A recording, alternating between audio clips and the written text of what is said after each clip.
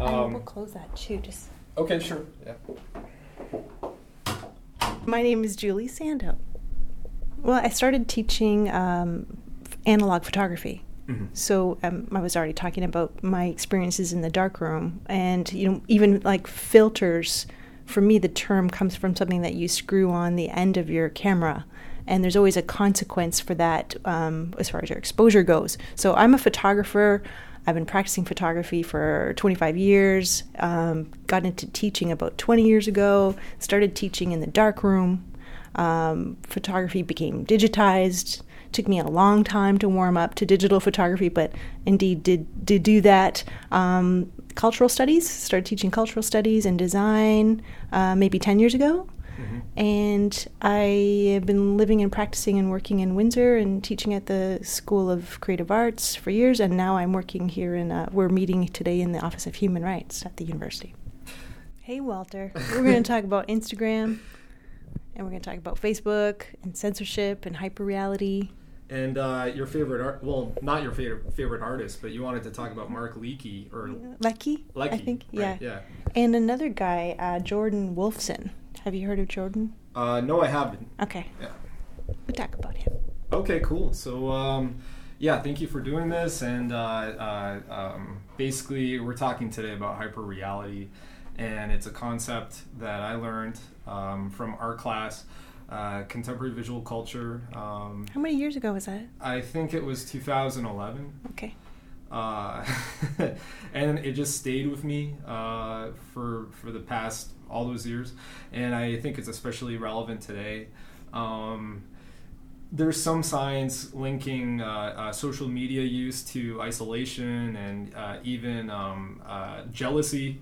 And I have a direct quote from one person's experience with that I'll get into a little bit later. Mm-hmm. But if there's any introduction, if there's a way that you'd like to start off this conversation, just from your own experience of knowing about this concept. Sure.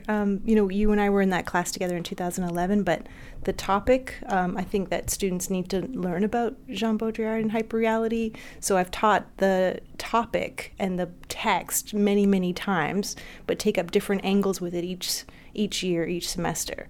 I have my own particular interest in hyperreality, but it's not necessarily the information that I think first-year students need to hear. Mm-hmm. Right. So today I'm happy to talk with you because I get to talk about my own interest in the subject, mm-hmm. and not necessarily what students need as an introduction. One thing that came up when you asked me to meet with you was I wanted to talk about Instagram. I had a conversation fairly recently. I can't tell you with who it was, but they were saying that 100 years from now, people will unearth the selfies that they posted on Instagram with the dog ears. I don't know if you know what I'm talking about. Oh, yeah, I do. But that will be the cherished family photo. Mm-hmm. Does that not blow your mind slightly? Yeah, it's... Like what's silly today will become serious or cherished. What's temporary will become historicized. Mm-hmm. Yeah. And then... that amuses me. Yeah, absolutely. Of course... I think sometimes the statistics are really important with knowing like how where we're at today with social media use. So the statistics I pulled up as of December 24th, 2017, there are 800 million monthly active Instagram users. Apparently 93 million photographs are uploaded per day to Instagram. And just because I'm talking about Instagram, I might as well talk about Twitter and Facebook. Twitter, as of January 1st, 2018, total number of monthly active Twitter users, 330 million. And Facebook, for quarter one of this year, 2018, it's at 2.20 billion monthly active Facebook users. So those statistics are kind of mind-blowing, but... Let me see those numbers again. Sure. How many photos uploaded a day to Instagram? 93 million photographs? Yes. Per day. And then number of photographs shared to date, 40 billion as of January 23rd, 2017. Mm-hmm. So. And how many of the 93 million have dog or cat ears or pig snouts or flowers in their hair? Quite a lot of them. Mm-hmm. So some questions that I wrote down for this talk. As a social media user, do you have any comment about your persona as it relates to hyperreality? Do you feel like it sometimes complicates your reality? And what I specifically mean is people misinterpret your online representation for you in real life? I don't know that I have a great answer for that, but filters, I think, this warming effect or, dramatic and cool, like those filters do not appeal to me. Maybe it's my generation, but we used to process film and we used to do a lot of manipulation to in the darkroom to like soup the wrong film with the wrong chemistry to get those kind of like trippy effects. And just to be able to use the little button, like to make that happen, it seems so easy and so cheap. And I have to say, I'm not enamored with the visual effects. Mm-hmm. I don't know if it's because I used to have to work hard for it and now it's so easy. Mm-hmm. But I think about using those things and they don't seem to add any information. They don't seem to enrich in the photo in any way or help me say what I want to say with the photo. So I try them and then always reject them. So that's one thing that, maybe an answer to your question is, it has something to do with reality. Do you want to have a gauzy filter between your representation of the experience, or do you want to try to communicate the experience as clearly and sharply with unfiltered results? And I tend to gravitate towards the unfiltered. That's a great point that you brought up because I actually was a much more passionate Flickr user. Mm-hmm. And I know they've been bought out recently. And you also talked about how Instagram has been bought out by Facebook not too long ago. So, and I also agree that initially I had 2 previous Instagram accounts, I think 3, and I deleted them each time because I felt very not completely sold on the idea of just how big you could see the image. Sometimes I think that's the size of the image from the mobile screen. I don't think that really gives it justice. So there's been a lot of times where I struggled with just the quality, and I agree with you on the filter too.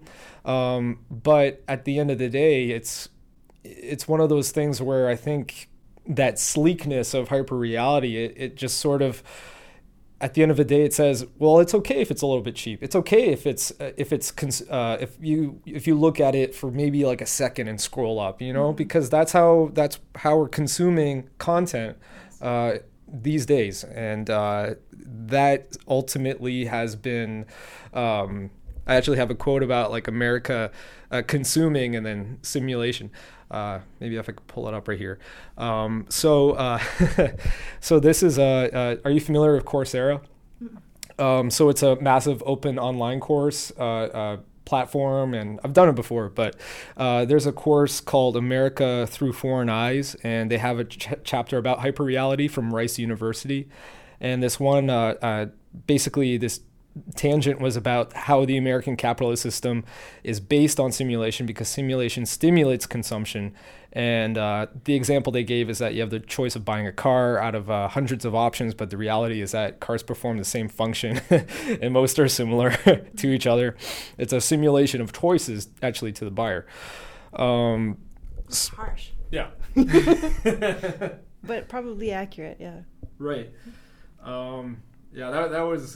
That was kind of like a...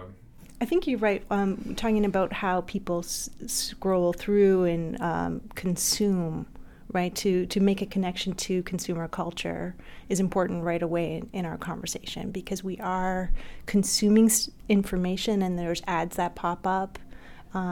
It's all artificial and we're becoming increasingly more comfortable with the artificial. Mm-hmm. Yeah. And it feels like choice, and it feels like access, and it feels like knowledge, but that whole process is artificial. Yeah. Now I'm depressed. It's okay because this is a stage of life that we've been so conditioned into, Like this is the kind of subject that Radiohead sings about, and like the lyrics to Fake Plastic Trees, A green plastic watering can. For a fake Chinese rubber plant. And the fake plastic earth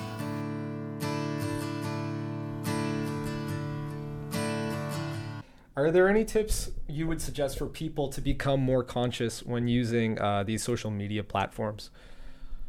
Tips? And then, yeah, when I wrote this down, maybe being more aware, more conscious of what exactly they're doing.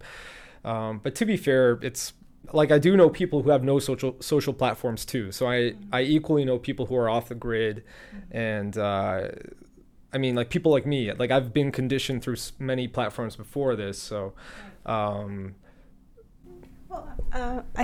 feel like we were just saying that it's getting a little bit depressing to think about all of the choices being artificial choices and distanced and removed and all of those conditions and how depressing that is. But I am an optimist, and I do feel that the conversations one could have through these social media, the connections that you could be making. I'm like you, was a user of Flickr, and there's a community. There really is a community. I'm still too new to Instagram to say I found a community in the way that I had with Flickr, but I'm ever optimistic that these platforms will facilitate conversations.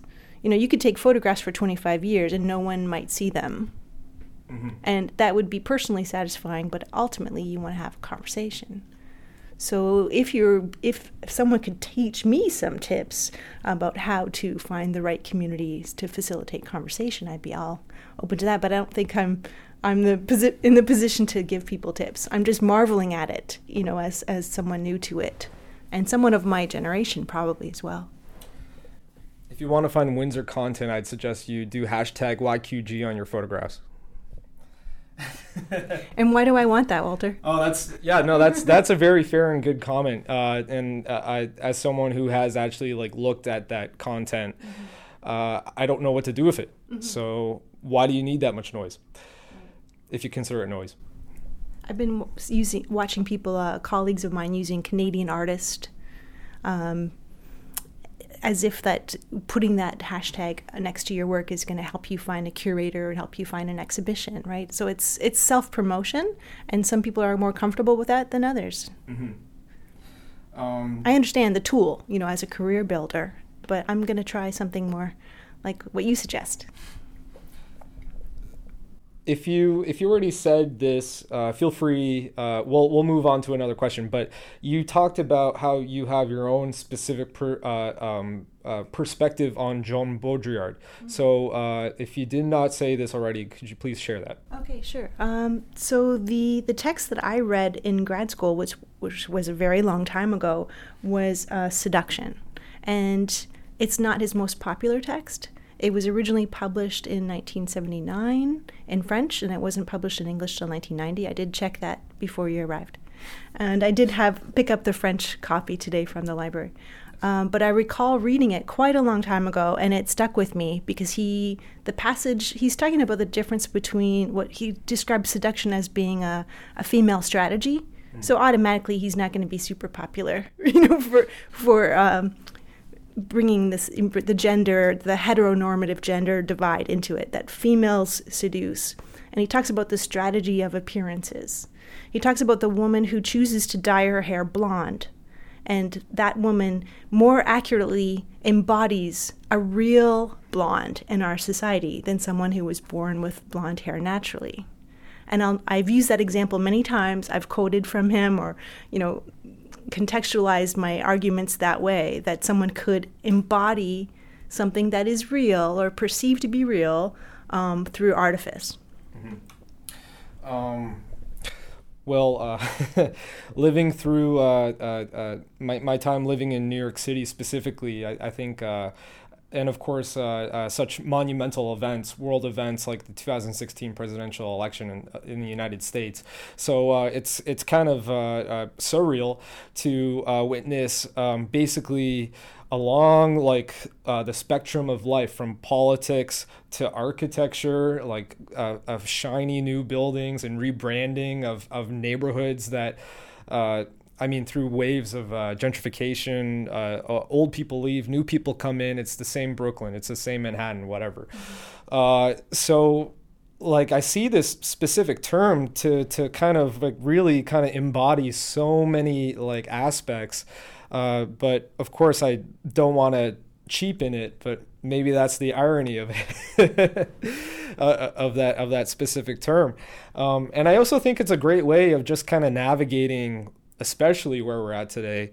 And then I also I actually wanted to talk about indifference, because like the question I wrote down was, do you think the stimulation of social media, but you could also just say like also exterior events, the phenomena of just living in 2018, the news media, so do you think the stimulation going on these days leads to an effect of indifference for the person just trying to get by with their lives?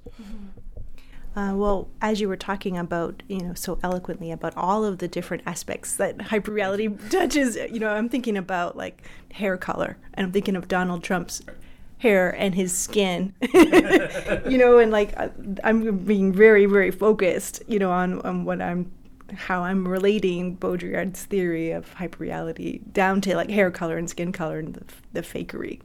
And you're attaching it to architecture and the news media larger, and I appreciate that. But I think that with this access to information, which may be filtered and enhanced and perfected, and there's so much of it, right? More and more all the time, people are going to naturally need to control what they receive. It's information overload, and that's something McLuhan talked about a long time ago. But we're consuming more. Like you said, 93 million photos uploaded every day. There's no way that you can process all of that information. So the more exaggerated, the more hyper real, the more bizarre tends to catch your attention, right? So there's a ratcheting up of what you choose to consume, and it tends to be the intensely orange image, or the freakish image that you have to take pause to notice, and not the thing that is closer to natural color or natural experience. Or so what a bizarre situation to be in, and who knows where we'll be if that continues. I would assume it would continue, where we'll be 5 years from now with what would catch our attention. Have you ever heard of so there's this interactive documentary called Universe Within, and it's a collaborative effort by the National Film Board of Canada and the New York Times. And it's a really cool like interactive web series, and you get to access like an avatar, so it's like a human portraying a human, and they take you to stories of people living in high rises in the internet. And there's a specific story of I believe I'm pretty sure.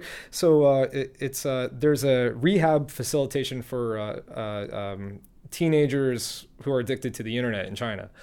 And then I think there was like a story in Korea of there are young people playing video games for a career. So they're just looking at a screen, and that's their career. They just that's how they live. And then of course we're accelerating into whenever they're actually going to have Oculus Rift available at just Walmart or. Yes. So we are seeing that near future, and we're sitting on a university campus that's hiring academics who specialize in these areas to help us understand and teach the next generation of students how to negotiate these things, psychologically, intellectually, physiologically. Yeah. Maybe this is a good moment where you'd like to introduce that content, or like that exhibit that you captured at MoMA PS1. Thank you. So Mark Leckie is a British artist, and I happened to catch his work at PS1, MoMA PS1, and the show was called Containers and Their Drivers, 2017, and I don't know if you've had a chance to look at any of that, but there is one piece with a green screen with a Samsung, I believe it's a Samsung refrigerator, and it's a smart refrigerator. So the black refrigerator is in a field of green, and about green screens, you can drop in any background anytime, right? So it's so strange. Like, it's just such a obvious black box of a commercial object, and you're waiting for something exciting to happen to it, like the screen to drop in something more animated or bizarre or eye-catching or whatever. But actually, it's like a ventriloquist. The fridge talks back to you and predicts what you need, and of course the technology for refrigerators is happening with that. The refrigerator could text you what ingredients you have in your fridge and help you plan your evening meal. Like, that's where refrigerator technology is going. So Lecky has made a piece about that kind of engagement with the machine. Mm-hmm. Another piece that he made was Pearl Vision, where he's sitting with a pearl drum between his knees, and he's playing, doing his routine, with a pair of drumsticks. But the camera goes around this pearl drum, which is a highly polished chrome drum, and the camera has been digitally removed. So you're right in between Mark Lecky's legs. His thighs are open, the drum is there, and the camera is down in there, but you forget that there's a camera involved because it's been meticulously digitally removed. Wow. The audio you're hearing right now is from Mark Lecky's Pearl Vision video. I will post a link to this video where basically you're listening to this podcast. Don't let go, inhibitions out of judge. Yeah. And the one other thing that he was doing, there were many, many pieces and lots to take in, but he also had dioramas of collage elements, like a museum, right? Mm-hmm. You just came from the museum. Yeah. And one of the pieces, sometimes he put in these dioramas other artists' works. And one of the works that he put into his own work was a video by Jordan Wolfson, and it's called Female Figure. And it's a female dancer, an animatronic figure, who dances very seductively. And she's wearing like white lingerie and like white boots, and she's kind of gyrating. And when people come into the gallery space, she follows them with her eyes. Wow. And she's also wearing a witch mask. Mm. So she's like repulsive and attractive, and she's responding to you in a natural way, but also super unnatural, creepy, uncanny way. So I think Mark Lecky's interested in the things that you and I are talking about, mm-hmm. with the green screen for the refrigerator, by cherry picking this one artist who's made this particularly creepy animatronic female form. Mm. I was explaining to someone the other day what Uncanny Valley is, and the last time I checked how far I guess technology is going with having robotic partners, real dolls. There's a series, Robotica. New York Times produced it, and there's a video where they go to the Real Doll Corporation in California, and they're talking about enabling AI, so this real doll could actually have conversations with the person's partner, or like the human. Yes. Yeah. So. Are you more comfortable with that, or a refrigerator that texts you menu ideas for the evening? I have no idea. Which is more uncanny. I think that right. I'm more comfortable with the refrigerator because it's a black. Me too. It's a black box. Right. The minute it takes the form of the human, mm-hmm. It goes up the uncanny meter. So one of my earlier episodes of Mission Island, I interviewed a postdoc researcher who studies AI at NYU, and he was talking to me about, where I was like, it's just so such a popular theme to talk about AI, and I mean, in my episode, I sliced like clips of Blade Runner and 2001: A Space Odyssey, so you could hear these popular stories about like how people perceive this type of technology. And what he told me, like I love this quote so much, but what he told me was that, yeah, I'm not afraid of like them taking over the human race. I'm afraid of like automation. So a lot of truck drivers are going to lose their jobs, and a lot of other people are going to lose their jobs, and it's going to be more precarious work. So, yeah. I was just talking to someone about Close Encounters of the Third Kind. Mm-hmm. And in my memory, in my viewing of the cinema, that is one of the only films that the humans on Earth are waiting for the contact with the aliens, and half of them are freaking out of fear, and the other half are super optimistic that they will be able to communicate. Is that your take on it? Have you seen the film? I haven't seen it, but I remember having a book as a kid and it explained the 3 different close encounters you could have with aliens. So, yeah. Right. At some point, the scientists decide they're going to try to communicate with the aliens through music. So the aliens maybe offer a few notes, and they quickly try to show off by responding with a few more notes, and it becomes this really weird music competition. But at that point, the excitement is palpable because the aliens are intellectual and they appreciate music and they are trying to communicate. So the fear dissipates because there is a communication happening, and it's through this beautiful music. So I feel like there is a lot of fear about hyperreality. There is a lot of fear about automation, AI. Like usually it's depressing, right? But then there's these moments where it's exciting and it's full of potential, and people want to show off. This reminds.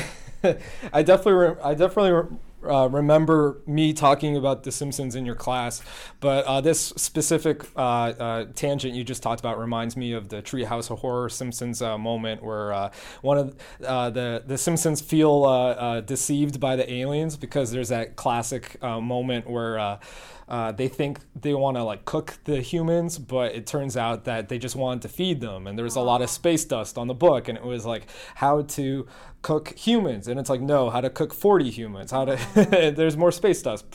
And then like the aliens say to the Simpsons, we could have gave you a sensation of joy 1,000 times greater than what you experience. And they're talking about these extreme, like I guess like the ideal, like a utopia, right?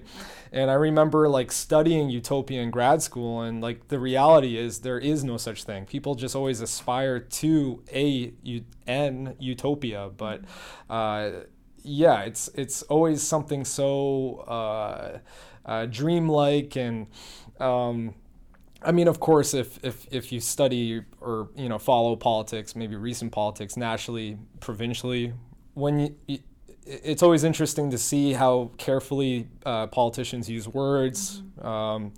You want to talk about democracy federally in Canada. Well, look at what's going on in the West with that pipeline. So it seems like 2 provinces are just completely divided, and many communities are divided. But at the end of the day, because our prime minister is the leader of Canada, he's going to say we're united and this is in the national interest, and we are a democracy. So no matter how many internal conflicts there are, we have to say this is a democracy. So I know I think I just keep trying to take this specific term and try to like mold it to like all these different areas, because I think there's this human desire to kind of avoid reality and just say, listen, this is the belief I believe, and then it just takes the form of many, many different forms. Mm-hmm.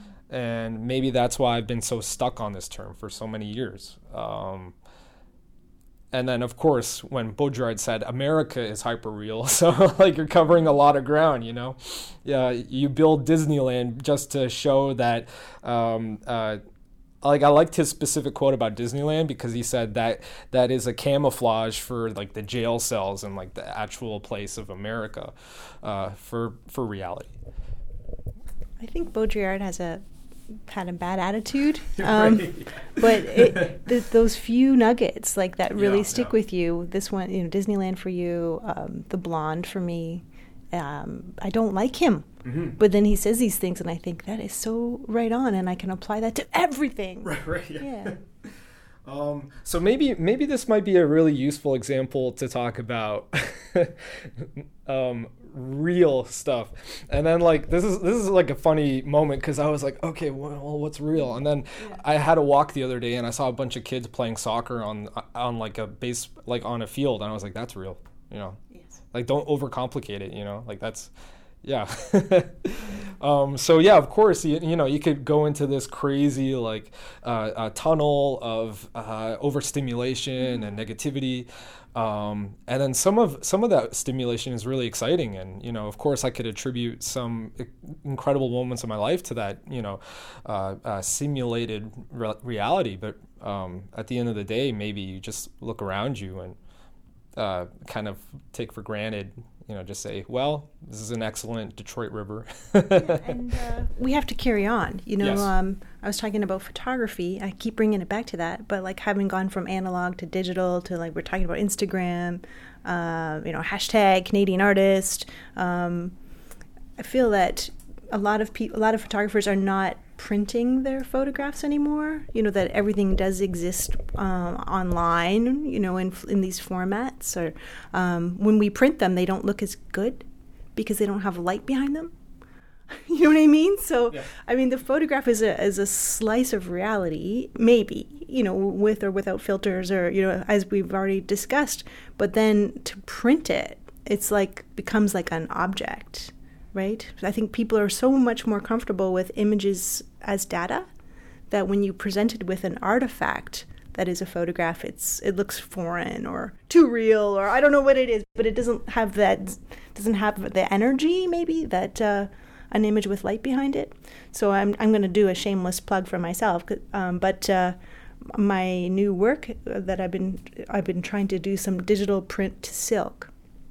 You know, on the internet, you can just send your photos anywhere, and then miraculously a little box will come to your house with your, you know, whatever you've ordered, right? That's the beauty of the internet. But I've been sending some digital photos out into space, and then I have a new material object, and instead of paper, it's silk. Maybe because of the tactility of it, I'm hoping that people will want to engage with the object and feel something. You know, I think that's kind of what we're getting around to, is people want to smell the grass that's been freshly mowed and go out and play some soccer. Or maybe that'll, you know, art is always going to change and photography is always going to change, but maybe bringing it back to something really tactile and tangible. You know, why shouldn't photos be printed on silk? Mm-hmm. That reminded me of, so there was this interview, WTF Mark Maron, and he interviewed Don Was. Mm-hmm. And so I know he's the president of, I believe, Blue Note Records. Yes. And there's a specific moment in the interview where he, as the president, he talked about introducing to members this specific package set. So like if you sign up in the mail, they'll send to you handcrafted specific items, so it's very very tangible. Mm-hmm.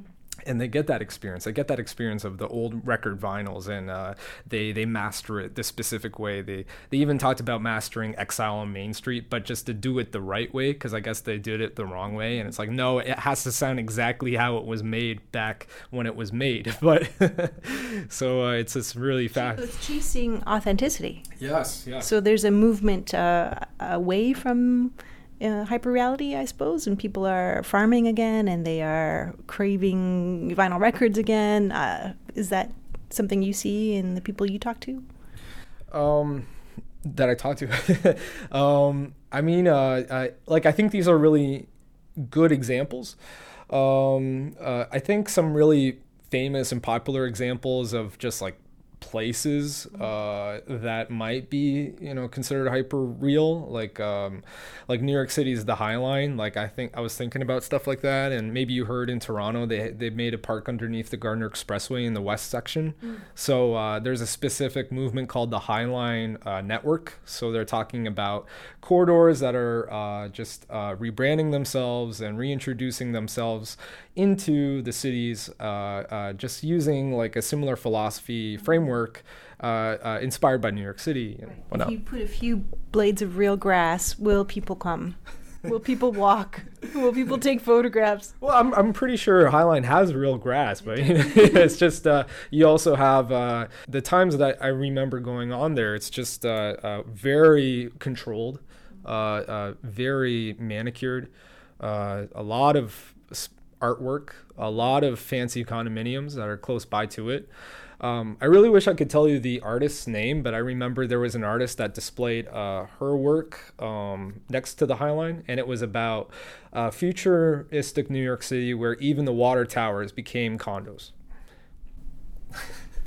I'm going to be thinking about that after we leave today.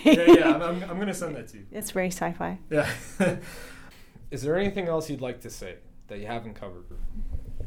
I'm going to be thinking about people sleeping in water towers for several hours now for the rest of the evening. Okay. I was thinking about science fiction, stories like, I'm trying to think of The Deliverator, Snow Crash. Did you ever read Snow Crash? No. And the character is a pizza delivery guy, and he lives in a storage unit, and people like sleep in caskets. Right, so water tower is a kind of a step up from a casket or a mausoleum or a storage locker. Mm-hmm. Right, I know you're interested in the built environment, and I hope that day doesn't come that we are living in water towers, and that people play soccer in the grass, real grass. Mm-hmm. I'm aware of people actually sleeping in open graves in China. As a form of just housing themselves. And also in Chinatown in Manhattan, there's that, have you ever heard of hotbeds? No. So hotbeds are when you rent a room for like a couple hours. And so it's really cheap, but you're renting it just to sleep. And there's literally a person right next to you as you wake up, and then they just go in and they sleep. So it's... the rent is too damn high. That's what that one fellow who ran to be the New York City mayor said once. But on that note, thank you so much for this conversation. Thanks for asking me. Huge thanks again to Julie Sando for the interview. This is episode 13 of Mission Island, and thanks so much for listening, and have yourselves a happy new year.